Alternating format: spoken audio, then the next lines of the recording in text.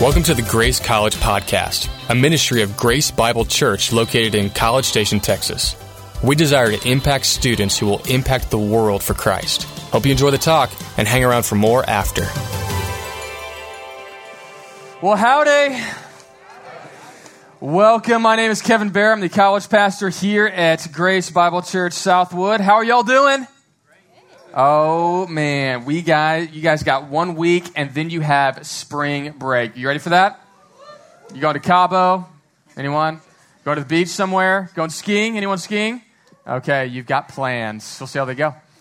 We're going to talk about plans today, and I'm going to read a little bit of a text for us. There's two major sections I want you to go to, so if you have a Bible or an app on your phone, it'll be easier to find it that way. 2 Samuel 7 and 1 Chronicles 17. They're kind of parallel passages. 2 Samuel 7 and 1 Chronicles 17. I'm going to read you a little bit from 2 Samuel 7. And it says this, 2 Samuel 7, starting in verse 1. Now when the king, that's David, lived in his house, and the Lord had given him rest from all his surrounding enemies, the king said to Nathan the prophet, "See now I dwell in a house of cedar, but the ark of God dwells in a tent." And Nathan said to the king, "Go, do all that is in your heart, for the Lord is with you." But that same night, the word of the Lord came to Nathan. "Go and tell my servant David, thus says the Lord, would you build me a house to dwell in?" We pray for us. Lord, thank you so much for your word. And Lord, we're looking at plans this morning. We're looking at plans that David had. And the truth is this, we all have plans. We all have a goal. We all have dreams. We have aspirations. We have a picture of where we want our life to go. And Lord, I pray that as we open up your word this morning, we might see how you direct plans, how you are sovereign over plans, and ultimately, Lord, that we would give our plans to you. And Lord, that is not an easy thing to do. We're going to need your grace, and we're going to need clarity, and we're going to need peace to do that. So I pray that as we talk this morning about plans, we talk about our plans at Southwood College, we talk about plans that we have for our lives, that you would give us your perspective on our plans. It's in your name we pray. Amen. Well, to jump off this morning, I'm jumping off a little bit differently, and I'm laying out for you guys a plan. And much like David, I think it's a good plan, and I think it's from God. But like David's plans, we can't do it alone. On your table, you should have a stack of cards that look like this. They look pretty sweet. They look pretty cute. Our graphic design team is absolutely phenomenal. And this is a new opportunity that we have with Grace College. How many of you parked in the parking lot right here, right in front of Southwood? Who parked like right there, right in this parking lot? There's like 2 of y'all. That's awesome. The rest of you, you parked over at the Consol parking lot or over at some random street somewhere or someone's house that you're like, no, they won't mind, and you parked right there. Who parked somewhere other than that parking lot right there? Yeah, that's the rest of you. Most of you parked right over at a gigantic school across the way called A&M Consolidated High School. About a year ago, we started praying about how to reach more college students with the gospel. We also started praying about how to be better community partners with the place that's right across the street. And about a year ago, we started opening up Southwood facility to A&M Consolidated High School. So we opened up our facilities for them to do some AP testing, for them to come and just have spaces to meet. There's some awards banquets that we hosted here at Southwood College that was really just a blessing, a gift to them, to that school, just to open up our places. We also we have some people on our staff that made some sweet little cookies, so we gave them treats like to the admins there just to sweeten them up a little bit. And we just started praying about, okay, God, how would you want us to partner with this school? And Lord, how would you want to open up more opportunities for us to reach more college students with the gospel? Do you want to do that? You want to see more college students be reached with the gospel? Now's your time to pull it out, people. Like, hey, whatever it is, like, if you want to see more college students reach for the gospel, is that something you can be excited about? I think it's a good idea. And in doing that, decisions at Grace are made this way. We come up with ideas, and then we have a team, different teams of people that help make that decision. I don't move on my own. I move as part of a team. And one of those amazing teams that we have is our elder board. It's made up of qualified men that pray deeply and think deeply about the decisions we make at Grace Bible Church. And one of those elders actually is a table host. It's our very own Steve Moffitt right here. Give him a hand, yeah. And I'll tell you what, it is not an easy job. He gets some of the most challenging things that come to our church, and he also has to pray and seek the Lord to make good decisions for us. And he's part of a team of elders that lead our church. And this is a big transition. It's a big change. And so I thought it'd be only right and honoring for one of those people to speak on behalf of the college ministry here. So would you welcome Steve Moffitt? Thank you. I'm not sure what to say after that introduction. I appreciate that. Listen, Sarah and I, my wife and I, Sarah, have been leading at a table for 4 years now, almost the end of 4 years coming up here. We've had a great opportunity to see a group of freshmen go all the way through, and now they're about to launch into the world. And I would tell you from not only an elder's perspective, but just in my own personal perspective, we love college students. We love college ministry. We love what God's doing in your lives and how He's using you. From our church perspective, so I came onto the elder board in 2015. That year, we were celebrating our 50th anniversary, 50 years that God had been using Grace Bible Church to impact the lives of college students, impact the world around us. And so it was a great year just to reflect on how God had grown. We had started in a home 50 years ago with a few people, most of whom are with the Lord now. One or two might still be around. And had grown. We moved to the campus, the Anderson campus, but what is now the college building, what used to be our church building there, and then we built that building across the street. And then in 2008, opened the Southwood campus here. And what I will tell you from an elder's perspective and from our church's perspective is that through that entire 50 years and continuing even now, we have 4 pillars that we hold to. 2 that are foundational and 2 that are missional. The 2 that are foundational is the gospel of Jesus Christ. That's what we're about. We're about that gospel, that saving grace of Jesus Christ, and letting the nations know about it. We're also about grace, about unending grace of God that calls us, that reaches us right where we're at. The missional objectives that we have are missionaries, number 1. I don't know if you know this, but 20%, more than 20% of our budget every year goes to missions. So we're a $5.5 million budget. You do the math on that. That's over $1 million a year that goes straight to missions. But the 4th pillar, and really the one that, I'm excited about missions, but the one that I'm most excited about is our mission to college students. We believe that we can reach the campus of Texas A&M and Blinn College and touch the lives of every college student there. That's our goal. That's what we want to do.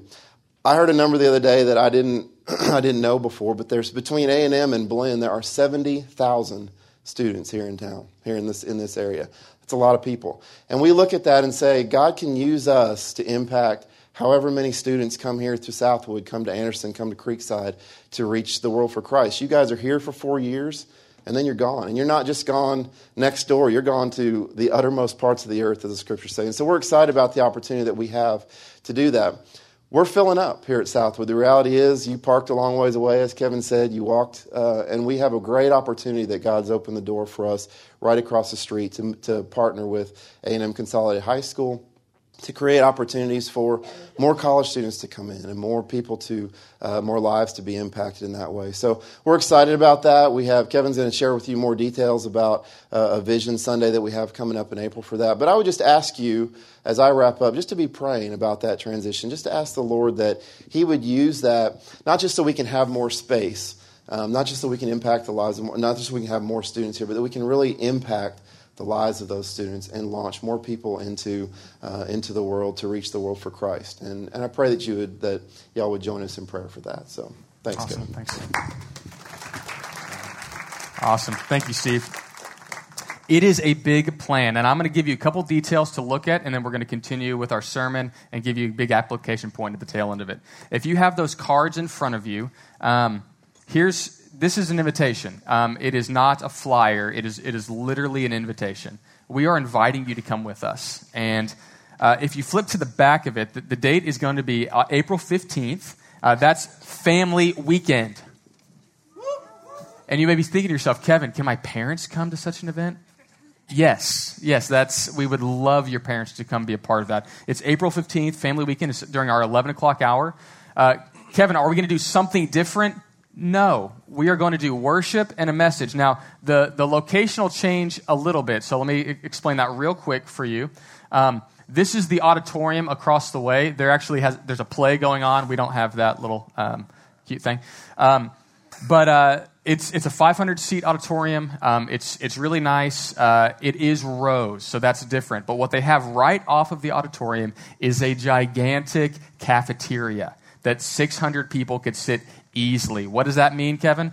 I will be able to hear conversations as we spread out into that cafeteria. There'll be plenty of room for us to talk, have a great conversation, great worship and a message, and transition out to our tables. And the reason we're doing a Vision Sunday on this is because we need to learn what it looks like.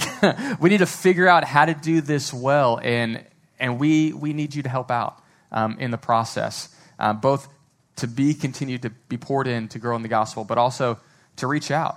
We got a great opportunity to reach more college students with the gospel. So I want to point a couple things on the back of this. There's words, little teeny words that say parking on it. If you see the word parking right by the 2, that's where probably a lot of you parked. It's the parking lot that's straight out this way, right across at Consol. But if you look on the other side of the school where it says parking, those are tennis courts parking. That's parking right in front of the number 1. That entrance is right by the auditorium. That is easy. And also the parking that's right beside that. It opens up a ton of spots closer to walk. And I would encourage you guys to park over on that side and walk right to that number 1, that entrance. And that will be the easiest way to get in. I'm going to reference this again at the end of our message. But I just want you to be thinking about it. It's going to be April 15th. Technically, that's 3 of our Sundays that we're actually meeting away. Okay, so hold that now, and I'll get back to that here in a second. So we're going to get back to our text, enough extended announcements, and I'll tell you a little more about that. Okay. Well, we're going to be talking about plans this morning, and you all have plans. Whether you realize it or not, whether you've done it or not, we've all had plans. Over in December, my wife and I took our family to Disney World for a Disney vacation. And my wife is an amazing planner. Literally, she had these laminated cards with meal plans, all the things that we were going to do during the day. And they were attached to the 3 strollers that we had to ship all of our kids around the parking lot. Maybe it was just 2 strollers to ship the kids around the park. I got 4 kids, and so we needed 2 double strollers. Anyways, it was insane. And the planning that went into it by my wife was absolutely incredible. She had a binder that she would bring us through. And so as we would walk through the airport, we would say, okay, what time is our flight? And she goes, well, that's on page 45. And we'd flip over and find what we're going to do. Like, I want a snack. Do we have snack plans? She's like, oh yeah, that's on page 68. Let's flip over to there and know the snacks that we're going to eat. Everything was so planned out. It was absolutely amazing. I am not a planner. But I'll tell you what, even if you say to yourself, I'm not a planner, you all have dreams. You all have aspirations. When we were over in Disney, one of the characters that we saw that my kids absolutely love is Rapunzel. And my son, my 4-year-old son, it pains me to say this, he wants to be Rapunzel. And so he'll find yellow strings and just like put it onto his head and like tie this to my head and I will dance around. So we'll work through that later. But he absolutely loved it. And there's an amazing moment in the movie Rapunzel. It's about, it's called Tangled, but it's a girl who's looking to escape, looking to live her life. And she meets Flynn Rider, and they jump out of the tower, and they go around, and they come to a tavern. And it's kind of a scary tavern. There's a lot of like unsafe people there. And as they walk into that tavern, she asks this question, can I go see the lights? I just want to see my dream. And at that moment, one of those hard men that looks like a Viking says, I had a dream once, right? And they launch into this song, right, about their dreams. And one of them had like little unicorns they ding together. And so they all had these different dreams that they wanted to see realized. And they look over at Flynn Rider, like a tough, macho dude. And they're like, what's your dream? And he's like, I don't sing. And they all pull knives at him like, tell us your dream, you know? And he's like, fine. He's like, I've got dreams like you know, really, just much less touchy-feely, that mainly happen somewhere warm and sunny on an island that I own, tanned and rested and alone, surrounded by enormous piles of money, right? And then they go on, and they each sing like their part. Yeah, you're welcome. One day you'll have children, and you too will be able to recite the lyrics. And every one of us has dreams, and they look at this guy's dream. And what's so funny, at the end of this little moment, after he recites his dream, they're about to run off because bad guys are coming. And as they're running away, one of the guys says to Rapunzel, hey, you chase your dream. But Flynn thinks he's talking to him, and he goes, I will. And he goes, no, your dream's stupid. Like, the piles of money, that future, like, that's just dumb. But in that moment, you have to look at these people and say, look, they've all have plans. They all have dreams. They all have hopes of where they want their life to go. And whether they're good plans or bad plans, every one of us has plans about where we want our life to go. And David, in this section of 2 Samuel and in 1 Chronicles, has a plan. And it's a good plan. And to set the context of it, I would simply say this. There's a moment when God says no, but it's to a good plan. And we all make plans. David has this plan in 2 Samuel chapter 7, verse 1. He says, he lived in his house, and the Lord had given him rest from all of his surrounding enemies. And so the king said to Nathan the prophet, see now, I dwell in a house of cedar, but the ark of God dwells in a tent. And Nathan said to the king, go, do all that is in your heart. What we see first is this, that David has peace all around him. It is a great season in the life of David. It's a season where all of his enemies have been slowed down. He's able to build his own house. Sorry, back up a little bit. He's able to build his own house of cedar. And at this point, he's saying, I'm looking over and I see the ark of God. Now, what is the ark of God? Well, it was the ark that contained the 10 commandments. Moses went up to Mount Sinai, hung out with God for an extended period of time, and God literally carved it with his finger, the 10 commandments that Moses brought down. Now, he threw them down because he was upset, but then he had to write them out himself. So those 10 commandments are literally in this ark. And as the nation would go out to war, there would be the Levites that would carry the ark in front of the people as they would go into battle. Why? To show that worship is the center and the starting point for everything that we do. The honoring of God goes before us. The presence of God goes before us. The ark represented the law of God and the presence of God going before the people. But there's peace. The wars had stopped. The fighting had stopped. And David had built himself a sweet crib, you know? Like if it was on a TV show, you see pools, mansions. Like it's really, really nice. And he goes, man, I'm set up. But the ark of God, the worship of God, the center of our lives just has a tent. He's like, I want to build something for it. It was a great time. And he goes to his buddy Nathan. And Nathan says, hey, go. Do all that's in your heart, man. That sounds like a great plan. Go and do whatever you want. And you may be saying to yourself, Kevin, I hear what you're saying, but I don't have plans. I don't have real goals that I'm going to get. Like, I just don't know. I'm just kind of floating through college. Well, I'll tell you this. Play a game called Twice Your Age. If you're 20, pretend you're 40.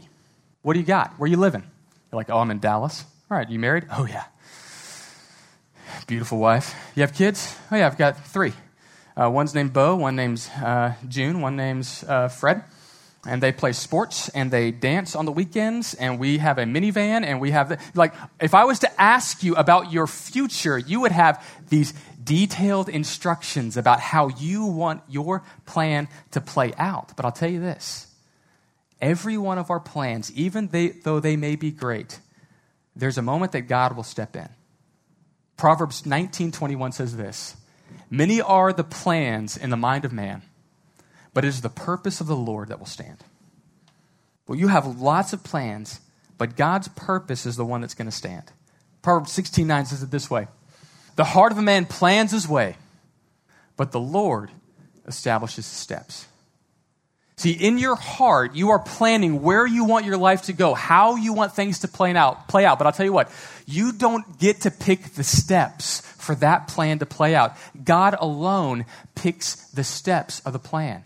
So point 1 is simply this. We all have plans, but the second point is a little more poignant, and it's this. God changes our plans. God changes your plans. In 1 Chronicles 17, it says it this way. 1 Chronicles 17, verse 3. It says, but that same night, the word of the Lord came to Nathan.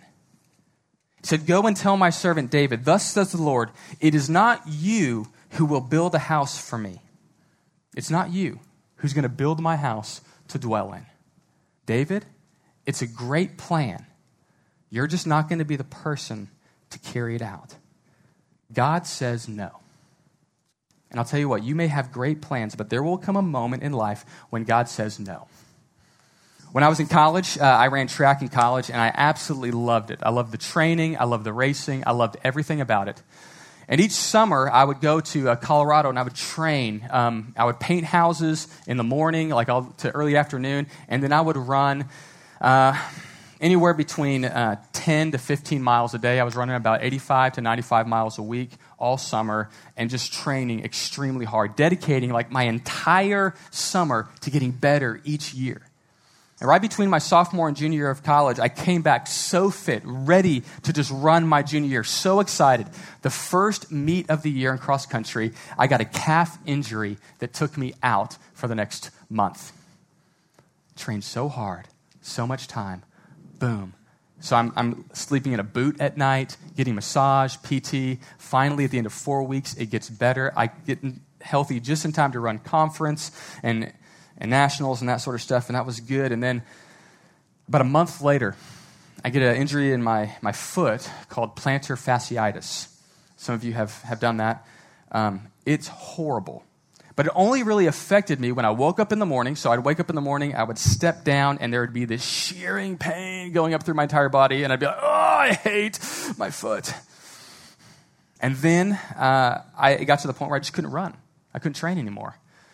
And so for the next 2 months, I spent time on a stationary bike and swimming or aqua jogging in a pool. 3 hours a day on a stationary bike or aqua jogging in a pool.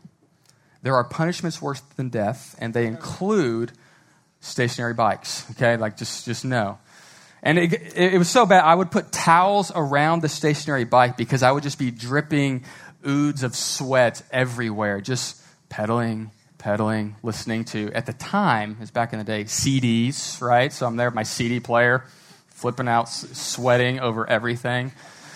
And it got bad. I mean, at one point, I remember walking out of there, I'm just dripping in sweat all off my body, toweling off, and I'm like, God, I just want to run circles, right? Like, at the end of the day, all I want to do is run circles on a track. Like, I don't want to hurt anyone. Like, I'm not looking to do... No one even cares about the sport. Like, I'm just kidding. People care, but not many. And I just want to run circles. I just want to do my thing. I just want to compete at this level. Like, does it really matter, God? And I remember just getting at such a low point when I'd be like, God, this is my plan. Why won't you give it to me? Have you been there? God, what I want is a good thing. It's not evil. It's not wrong. David's plan isn't a bad thing. But God says no. And I'll tell you this, God will say no to you. And there's something you have to grab in this moment. There's a perspective that God wants to give him. There's a reason God says no. And he lays it out in the rest of 1 Chronicles. The first reason is this, that God's leading. Not you, not me. Verse 5 of 1 Chronicles 17 says this, for I have not lived in a house since the day I brought up Israel to this day, but I have gone from tent to tent, from dwelling to dwelling. That's God talking through Nathan. In all the places where I moved, with all Israel, did I speak a word with any of the judges of Israel, whom I commanded to shepherd my people, saying, why have you not built me a house of cedar? He's saying, take a moment, David. I want you to look at history. I've been going from tent to tent, from dwelling to dwelling, and I haven't asked anyone to build me a house. I'm okay. Verse 7, now therefore, thus shall you say to my servant David, thus says the Lord, the God of hosts, I took you from the pasture, from following the sheep, to be prince over my people Israel. And I have been with you wherever you have gone, and I've cut off your enemies from before you, and I will make you a name, like the name of the great ones on the earth. And I will appoint a place for my people and will plant them, that they may dwell in their own place and be disturbed no more. He says, David, do you understand? I'm in control of the past, the present, and the future. The theological word is sovereign. I'm in control. I have the power and ability to lead all of life. And the first thing I want you to grasp when I say no is this, that I'm leading this thing, not you. I'm in control of the destiny. I'm in control of the future. And look, I've been working this plan a lot longer than you've been alive. I've been moving this thing through history much longer than you've seen. I'm in control of everything, David. I want you to grab that perspective. But secondly, we may be the wrong person. We may be the wrong person to carry out this part of God's plan. Later on in 1 Chronicles 22, David's telling his son Solomon about this plan. And David says this to his son. David said to Solomon, my son, I had it in my heart to build a house to the name of the Lord my God. But the word of the Lord came to me saying, you've shed much blood and have waged great wars. You shall not build a house to my name because you have shed so much blood before me on the earth. See, there was a moment in David's life when he was supposed to fight the wars of God, but he took it too far. And he had a bunch of people lined up and slain, and God says, you have followed me, but for this next place, the worship of God will not be built on the bloodshed of men. There's someone else that's going to build me a temple. It's not going to be you. And that's hard to hear. Because if you've got a great plan, if you've got a great purpose, you also want to be the person to carry it out. I mean, am I right? Like if you've got a great idea, you want to see it come to fruition. For some of you, it's running for that position in your organization. You're like, okay, if I got into the driver's seat in that role, you know what I could do? I mean, people would come from miles around saying, how is it that you are running Bucks so well? Or whatever you're running. You say, if I got into the role, I really could do great things. And I would want to honor God with my steps that I'm doing. Or it's the job interview. Seniors interviewing for jobs? Anyone? No. All right. You're praying for a job interview. You're like, for the love of God. Juniors, internships this summer? Oh, you're like, oh, please, God. And you're like, okay, if this company would just say yes, if this opportunity would just be open, I would work so hard. I'd be such a great worker. God, will you just let me take this step? Or you're like, God, I'm here to just help find the one. And if they're not an Aggie, I mean, the other people out there, have you seen them, God? Like, they don't know our traditions. They don't like to wear maroon. Like, they don't even know what we're doing. Like, I can't go off into that world alone. Like, I need someone to go with me. We'll go 2 by 2 through the world. It'll be so good. And you're like, God, I just want to find the right one. And you're like, okay, I'm going through my classes. I'm trying to find the right one. You're like, maybe it's them. Maybe it's that. Well, God, if I go, why are you constantly saying no to me? It's because God's saying, like, it's a great plan. Getting a job is a good plan. Leading an organization, that's a great plan. Getting married, that's a great plan. But you may not be the right one. That may not be the right one for you, and you may not be the right one for them right now. Sometimes God just says no, but there's a third perspective we got to grab, and it's this. That whatever plan you have, our plan's too small. Whatever plan we have, it's too small. 1 Chronicles 7 verse 10 says it this way. Moreover, I declare to you that the Lord will build you a house. David, this isn't about you building me a house. I'm going to build you a house. Verse 11. When your days are fulfilled to walk with your fathers, I will raise up your offspring after you. One of your sons, I will establish his kingdom.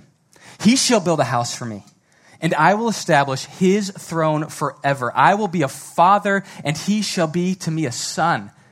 I will not take my steadfast love from him as I took it away from him who was before you, that's Saul. But I will confirm him in my house and in my kingdom forever, and his throne shall be established forever. See, David, you have a plan that's limited. You have a plan that is focused on what you can control in your lifetime, right? David, you have a plan about building me a house that will be good, and maybe it will last a little bit longer, but you have a plan that's focused on what you can contribute, what you can control in the life that you live. But David, I'm thinking about generations. You're talking about building a house. I'm talking about building a kingdom. You're talking about having a place for worship. I'm talking about something that's everlasting. I want to establish something better than you could ever imagine. I want you not to just have a great career. I want you to be part of building God's kingdom. I want you not to just have a great spouse. I want you to build a kingdom people with that spouse. I want you not to be looking at your lifetime about what you can contribute in your 4 years in college. I want you to be thinking about the generations of impact you can have. Whatever your plan is, it's too small. You know why? Because we don't have God's perspective. We can't see high enough and we can't see far enough, but God can. And so God's going to say no to you because what God has is something better that you can't see because you're not there. That's why you need Him. Years ago, there was a song that came out by Garth Brooks. And when I was in junior high, we would have these dances. There were parties. They would be held at the Municipal Utility District building, the MUD building, right, for short. And they'd be dance parties. So we would go and we'd have awkward junior high dance time. It was so good. There was always a DJ, and he would be playing some fast music, and then he would play some slow country music, right? And there would be that moment where you would go, who am I going to ask today? You'd see someone's cute along the way. You'd seen them all week, and you're like, come Friday at the birthday party, I'm going to get the dance, right?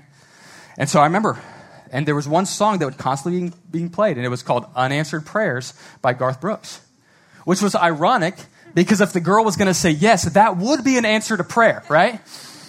And I remember the song comes on, I go to the girl, I'm like, let's do this, and then I just, awkward junior high dance, you know?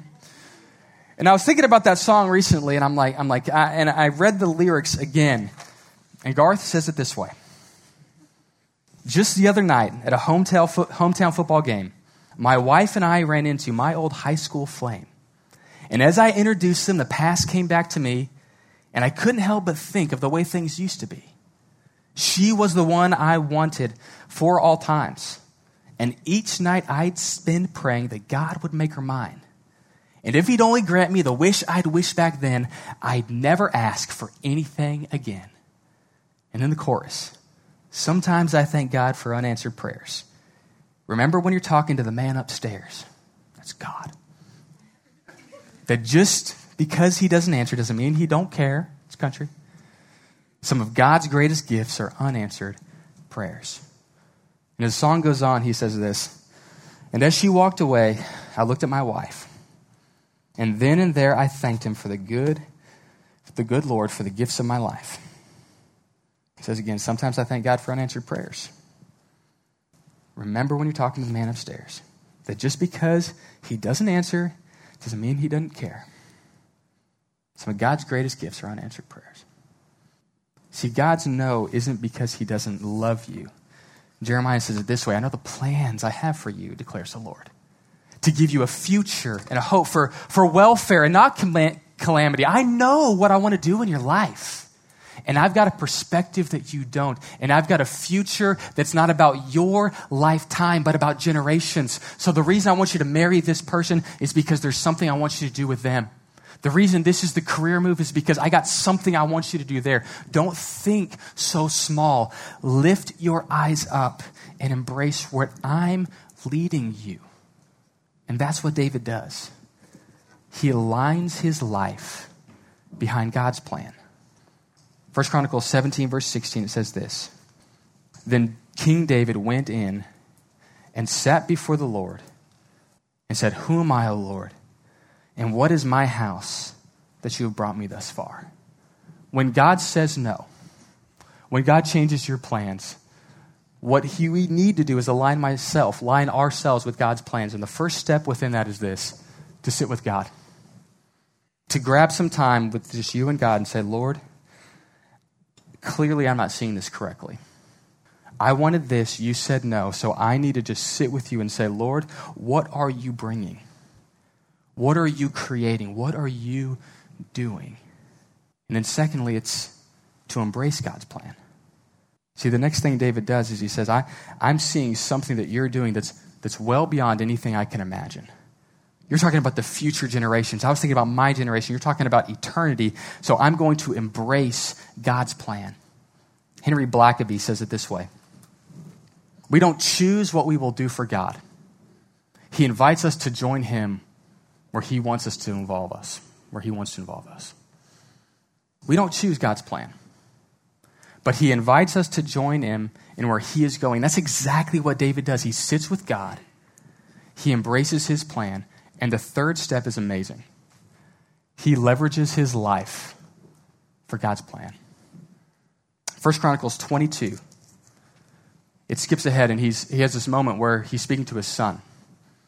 And he is setting up his son to carry out what he was never going to carry out. 1 Chronicles 22, verse 11 says this. Now, my son, the Lord be with you, so that you may succeed in building the house of the Lord your God, as he spoke concerning you.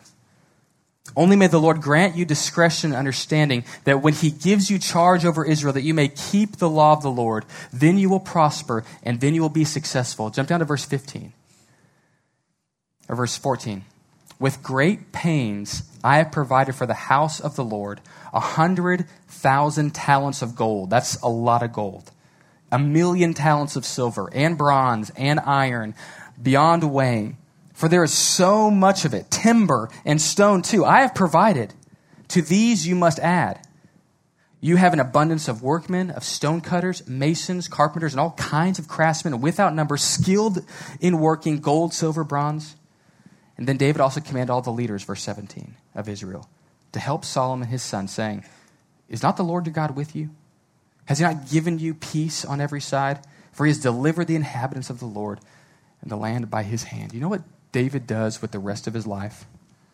God says no. You know what he spends the rest of his life building? A future he would never see.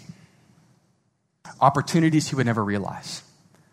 He says, to build this temple, you know what we're going to need? We're going to need a lot of gold, because every piece is going to be outfitted in gold. We're going to need a lot of wood, so I'm going to collect all of that wood.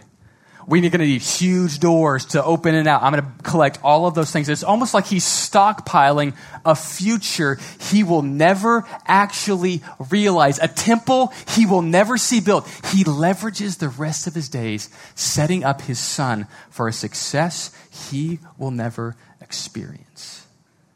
Isn't that beautiful? Let me tell you what. Your greatest contribution in your lifetime may be success you never see. Let that sink in for a second.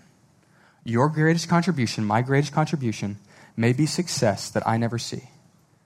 Billy Graham's mama. Billy Graham spoke the gospel to more people than anyone ever. Seen tons of conversions. Some of the staff at Grace Bible Church came to faith through a Billy Graham crusade back in the day. He would fill up 100,000 person stadiums. The Navigators got their start as part of helping disciple the people that were coming to faith through the Billy Graham crusades. It was absolutely amazing. And then I look at Billy Graham's mama, who changed Billy Graham's diapers, who brought Billy Graham to church, who prayed for that little baby, who spanked him when he was bad, encouraged him to do more, and stood beside him. And I thank Billy Graham for his impact, and I thank his mom that she would never know the impact she would make. For me, God's given me 4 kids. And I don't know the impact that I'm going to make in my lifetime. And I don't know the impact God wants to make in their lifetime or a lifetime after that. It's funny, Hillary's grandmother, I'm going to tear up saying this. When I told her I was going to go into pastoral ministry, Hillary and I dated for forever. She was a freshman in high school. I was a sophomore in high school when we started dating. And I told her I was going to go into pastoral ministry, and she said, we've been praying that there would be a pastor in our family. Before I was ever even born. You don't know the impact that you're going to have. But you know what you do have? You've got your life. You've got your life that you can align with God's plans. And that plan is bigger and will go further than you can ever imagine. And I'll tell you what, this is our little plan. And I've got hopes for what might happen. I got hopes for the impact that we can make. But let me tell you about this little plan. I can't do it without you. I can't. I'm not smart enough. I'm not attractive enough. But I know people like me a little bit. I can't do it without you. And here's what I really can't do without you. I don't know the kids, the students in your classes. I don't know the students in your apartment complexes. I don't know the students in your organizations. I don't know the students across all of campus. There's 70,000 students. I do not have that sort of relational capacity. I don't. But with all of us, you do. With all of us, we do. And here's what I know.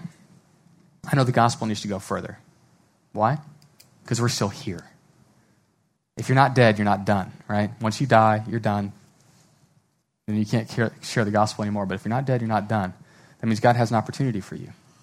And this is a step to say, Lord, I want to invite not only myself, but there's extras of these on your table.